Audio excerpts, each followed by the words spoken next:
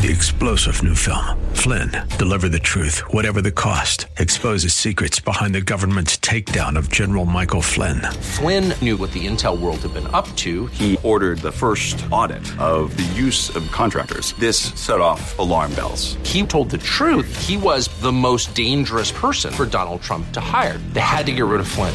Flynn, deliver the truth, whatever the cost. Available now. Watch it today. Go to salemnow.com. salemnow.com. Giving you reason in the age of unreason. Always Right Radio with Bob Frantz and The Answer. Okay, it's 9:36. Good morning. Thanks for being with us on Always Right Radio, AM 1420. The Answer. We're going to come back to the story about the Ohio Amendment that we are all going to decide on to our Constitution on November 7th. But now let's dive back into the first family of crime. And I use that a little bit flippantly, but it is also rather serious. They are the first family of the United States, and to me, they are engaged in multiple crimes. The Biden family, that is. A couple of days ago, I got a tip from a listener who called to tell me about this Substack by Mike McCormick. Its headline, or its title, is Midnight in the Laptop of Good and Evil, which is pretty doggone accurate, I would say.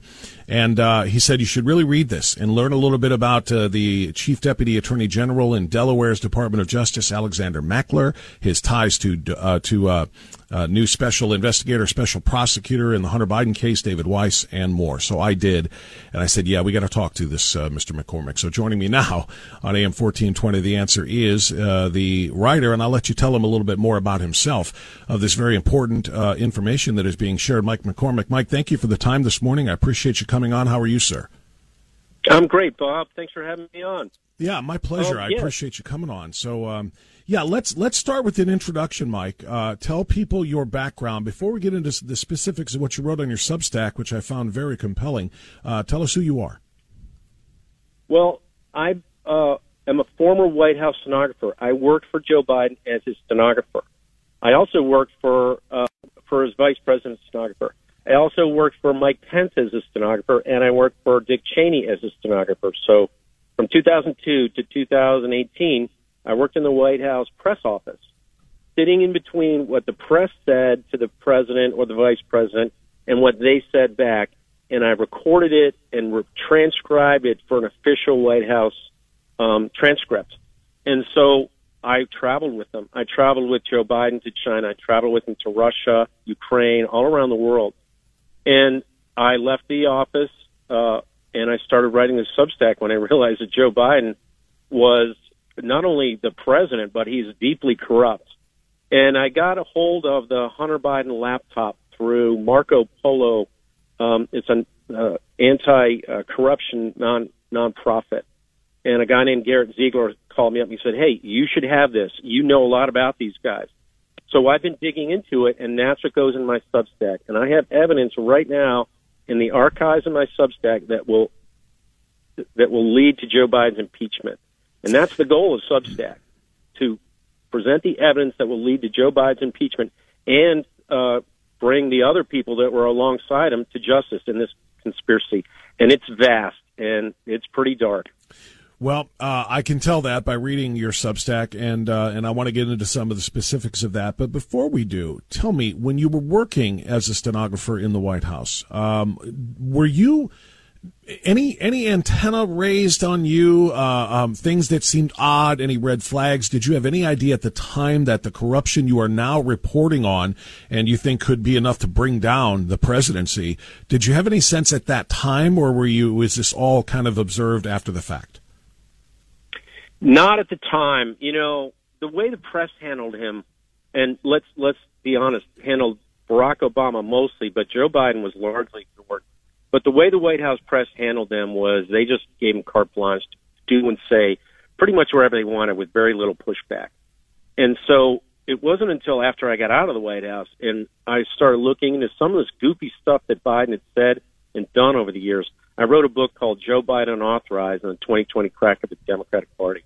That came out the week that they shut down everything for COVID. So it didn't get a lot of attention until later in the year, and by then it was too late. Once I got the laptop, once I got into the Hunter Biden laptop, what I do is I take my knowledge of where Joe Biden was, when I was with him, what he was talking about, and I look into the laptop and look at the email traffic between Hunter and his colleagues, and I put together the crimes that are there, the evidence that's there. Okay. So that's a lot of information. Let's try to work our way through this little by little here. And I want to start with where you started, obviously. First, you declare, as you just did to me, that this could lead to, and you believe will lead to, the impeachment of Joe Biden and an investigation of Weiss and Alexander Mackler. You tell the story of a telephone call on the 10th of August, earlier this month. Tell us what that's about. Okay, so the 10th of August, I called the judge's chambers. Judge Noriega was in charge of the Hunter Biden plea deal. And I had sent her a letter on or about July 31st. And I said, look, I'm an interested third party. She had put out a notice from her chambers after one of these plea deal arguments saying, I'll hear from anybody, any lawyer who's involved in this, and any interested third party in my chambers. So I sent her a letter, and I said, I'm a witness to a Joe Biden crime. I've told the FBI about it. They haven't contacted me. I've sent information and evidence to Delaware U.S. Attorney Weiss. He hasn't contacted me about it. Here's what happened. It took place in Delaware on April 12, 2014. It involved Joe Biden, Hunter Biden, and his brother in this conversation that they were establishing a kickback scheme with Burisma Holdings, the natural gas conglomerate in Ukraine. And they did it around to be clear, Mike, game. to be clear, you said those exact words to the clerk of Judge Noriega. I sent that in the letter, and then when I called back on August 10th, I said, "Did you get the letter?" Yes, we got the letter. And then I said, "I have further information. It's come to my attention. Alexander Mackler, who was working for U.S. Attorney David Weiss, was in an email chain with Hunter Biden and others on this April 12th. I think he was at this meeting." And what was the clerk's response? You write that she just gave you a as if what, she's contemplating it, or she's blowing it off? I think they were contemplating it, and I think that and I said, look, I just want the judge to know. She said, okay, thank you. And I said, thanks. And that was it. I mean, that's all I can do. You know, I didn't know what the judge was going to do. But the next day, Attorney General Garland, that's when he elevated Weiss to special counsel status. That's exactly right. I don't know if that had anything to do with my call to the chambers or not. I don't know if she took that information and didn't do anything with it or did something with it. I don't know. What did you think when you learned that on August 11th? That suddenly, you just literally reported all of this to the judge about the case that Weiss is handling and this deal, this plea agreement that he had made for Hunter Biden, which is essentially, and of course we've found out since then that originally there were going to be no charges at all, and then they were going to go ahead and bring the charges but give him the sweetheart plea deal. Then you find out he's now the special counsel. What did you think? Oh, that was just a stonewall move that the DOJ did. That's just Merrick Garland putting another obstacle in front of this investigation that ties Joe Biden into it.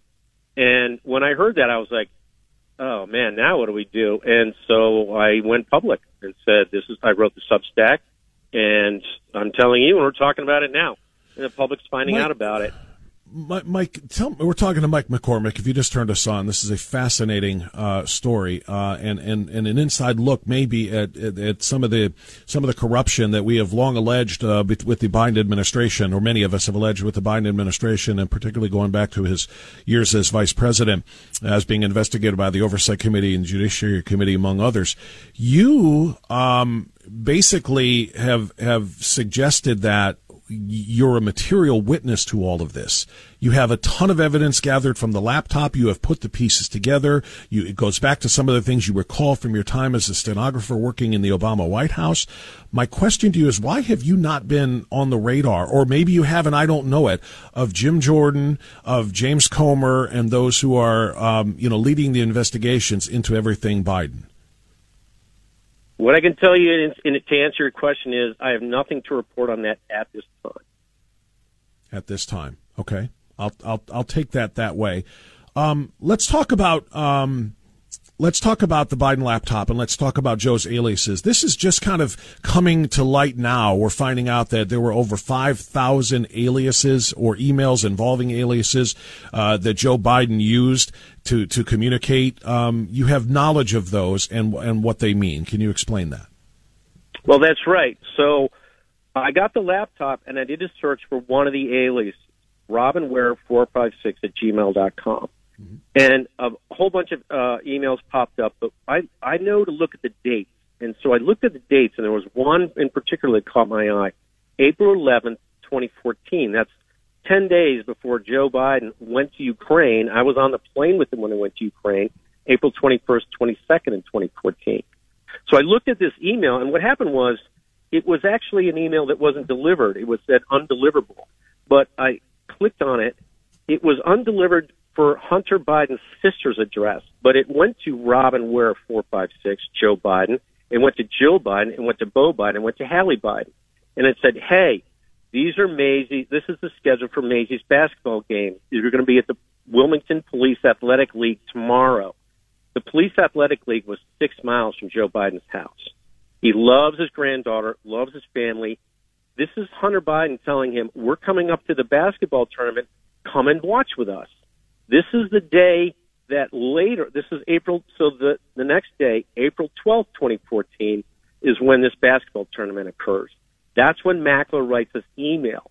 They're later in that day, after Mackler writes this email, and the email was particularly, the subject was about the presidential election, securing the presidential election in Ukraine. There was a guy in Ukraine who was a Joe Biden operative at the time named Ted Kaufman, and he did a speech there. And so Mackler took the YouTube video of it and sent it to Hunter, Beau, and a guy named Eric Schwerin. Eric Schwerin was a colleague of Hunter Biden's. He's about to be interviewed by the Oversight Committee. And if they ask him these three questions, Joe Biden gets impeached. And the questions are, when you receive that email from Alexander Mackler, did you know that Joe and Hunter were in Wilmington talking about Burisma Holdings? And when you received that email, did you know Alexander Mackler was with them? And when Alexander Mackler was part of the investigation into the into Hunter Biden's business deals, did you know that he was stifling an investigation? Those three questions. And if he answers them honestly, I think the Biden presidency is over. Personally. Well, you obviously just hit it. You know, if he answers them honestly, he will deny, of course, knowledge of all of those things. And I want to back up, and this may sound petty, but I just, and maybe I should know this, but I don't. How do we know for certain Robin Ware 456 is Joe, that Jill.Tracy2 is Jill Biden, that 261 Penn was Beau Biden, and Hallie's is the only one, according to what you wrote, that actually has her name as her email address is Hallie Biden? Great question, smart question, and here's how. I worked in the Biden. I've worked in the Biden White House. There's when I searched for that, there's also an email sent by his photographer, who was on a trip to Africa with Joe Biden's granddaughter Finnegan and Jill Biden, and he sent it to Robin Ware 456. Pictures of that trip, and I have independent knowledge that this photographer was on that trip at that time. And he, the email says, sir, here's pictures of Finnegan and Jill in such and such place in Africa. I have independent knowledge that he was there and he would have sent that. That to me is a corroboration. Okay. That's important to know. Before we move on, into Judge Noriega and where all of this went and where it goes, what is your understanding of Barack Obama's knowledge of any of this, of the kickback scheme? I have heard and read some folks more on the down low than really out there shouting it, that big guy actually doesn't reference Joe Biden. It might reference Barack Obama, because the big guy might be getting a cut of this too if he knows that this is going on in his White House with his vice president, that if he's knowledgeable of this, he's going to have to be getting a cut of this too. Do you have any evidence or any suspicion or whatever that Obama knew what was going on, or was he completely in the dark? Obama knew what was going on. He was covering up for it.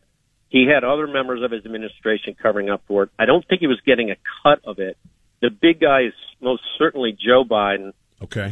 So this April 12th date, they go to this basketball game. Mackler sends us email. And then later that evening, there is a press release that's put out by the White House.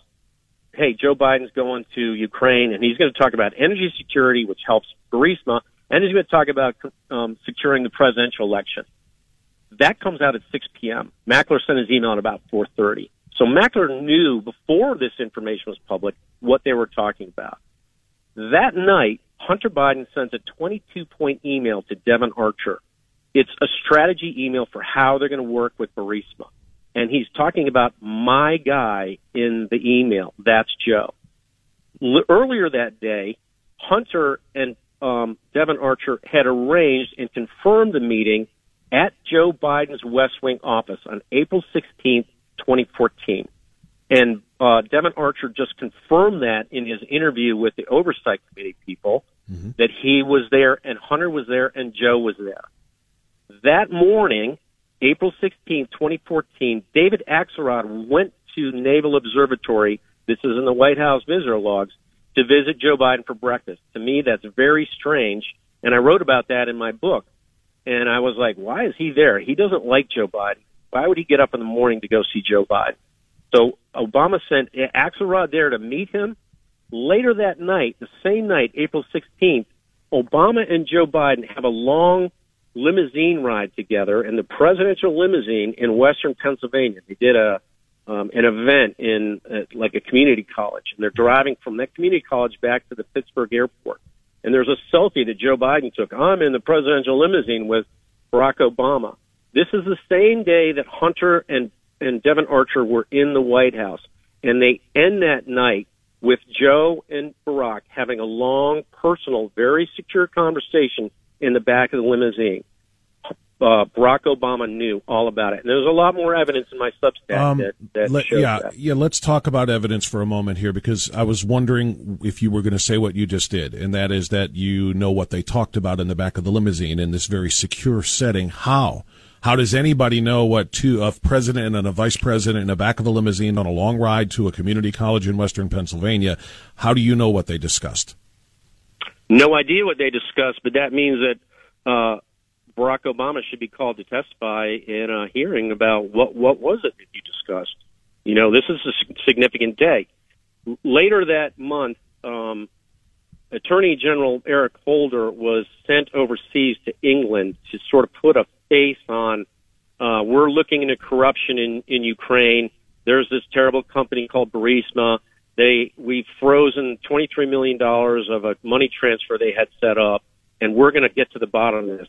Well, that was just a play act for the press, because that $23 million wound up going back to Burisma later that year. So Holder knew what was going on. And this is really weird. On May 9th, 2014, so this is before Hunter Biden is publicly named as being a board member of Burisma. And Burisma's specialty in Ukraine was fracking.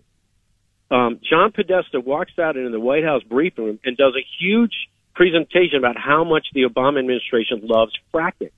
There's a video of it, and he talks about it's good for the economy, it's good for jobs, it's good for our economic growth, and fracking generates more natural gas, which is better for the environment. It's a better environmental choice, and it's part of our all-of-the-above energy program. He was doing that to get the White House press used to the idea that fracking is good, because Hunter Biden was about to be exposed as being part of this board. They knew that was coming. Mike, again, for those who just turned it on, we only have a couple of minutes left here. We need a lot more time that we just don't have, and we're going to have to probably reschedule to do that, because I'm fascinated by this. Mike McCormick is a former White House stenographer in the Obama White House, the Biden vice presidency. His Substack is phenomenal. McCormick, McCormick, McCormick.substack.com. And he's writing about midnight in the laptop of good and evil. Mike, are you concerned as a material witness to all of this, somebody who has the contents of the laptop, you are sharing the receipts, as they say, by screenshots on your Substack. You have a ton of evidence that you think could bring down the Biden presidency, that you actually predict will eventually do that. Are you concerned at all about your safety, Mike? No, I'm not at all. You know, one of the pinned Substack that I have in there it's at the top of my Substack archive. God is my editor. Yeah. I find these things, and I didn't look for them. They just kind of appear, and I see them, and I'm like, oh, I know what that is. I think I'm getting divine intervention. I really do, and I'm not worried about what's coming. What's coming is what's supposed to come. So I'm just going to keep doing what I do, and it's all going to come out. Yeah, well, you've introduced us to a new name not too many people had been talking about, and that is Mackler. We know about Schwerin. You're right; he's probably going to testify soon before the Oversight Committee. Obviously, Devin Archer has already done so behind closed doors in a transcribed setting. But it is very, very interesting to see what we learned from Alexander Mackler, and I am very interested to talk to you again. I'll continue to read your Substack, and we'll call on you again when we have a little bit more time so we can get into the more depth of this. But for now, let me just thank you for making us aware, and I wish you the very best. Thanks, Bob. It's great to talk with you. Good to talk to you, too. Thank you. All right, Mike McCormick, I highly suggest reading this particular entry in his Substack, but kind of peruse it all. This is legitimate. He has a copy of the hard drive of the laptop from hell, the Biden family laptop of crimes, and he is sharing some of that very important information. I really hope that this reaches the right eyes and ears. For now, we'll take a time out at 9:57. Mark Paoletta will join me after the top of the hour. A biographer of Clarence Thomas, used to clerk for Justice Clarence Thomas as well. Clarence Thomas is under the most severe attack from the radical left. Mark Paoletta will give you the facts of those cases coming up on Always Right Radio. Three-star General Michael J. Flynn, head of the Pentagon Intelligence Agency, knew all the government's dirty secrets. He was one of the most respected generals in the military. Flynn knew what the intel world had been up to. He understood its funding. He ordered the first audit of the use of contractors. This set off alarm bells.